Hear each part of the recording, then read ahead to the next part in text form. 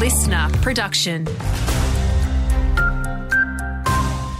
Hello, I'm Alicia McFarlane. Relief for residents in Perth's north as a bushfire is downgraded to advice level.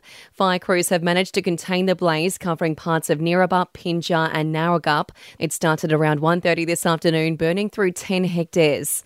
A man's been charged, accused of stealing a woman's car from the side of a busy Perth road after threatening her with an axe.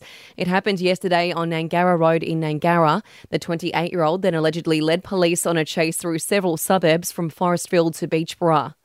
Qantas is confident of getting most passengers to their destinations, with pilots on strike again as they fight for better pay and conditions. They've walked off the job until Friday, affecting QantasLink and Network Aviation services across regional WA. They'll also strike next Monday.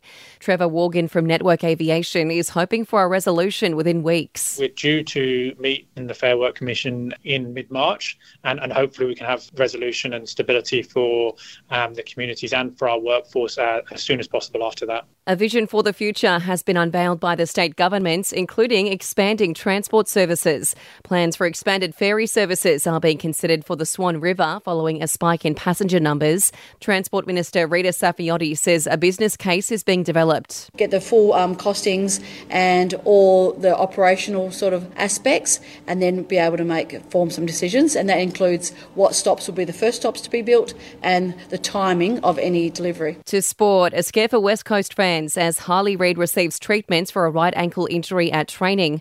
The top draft pick went down during a routine drill and appeared in pain after a teammate fell on him.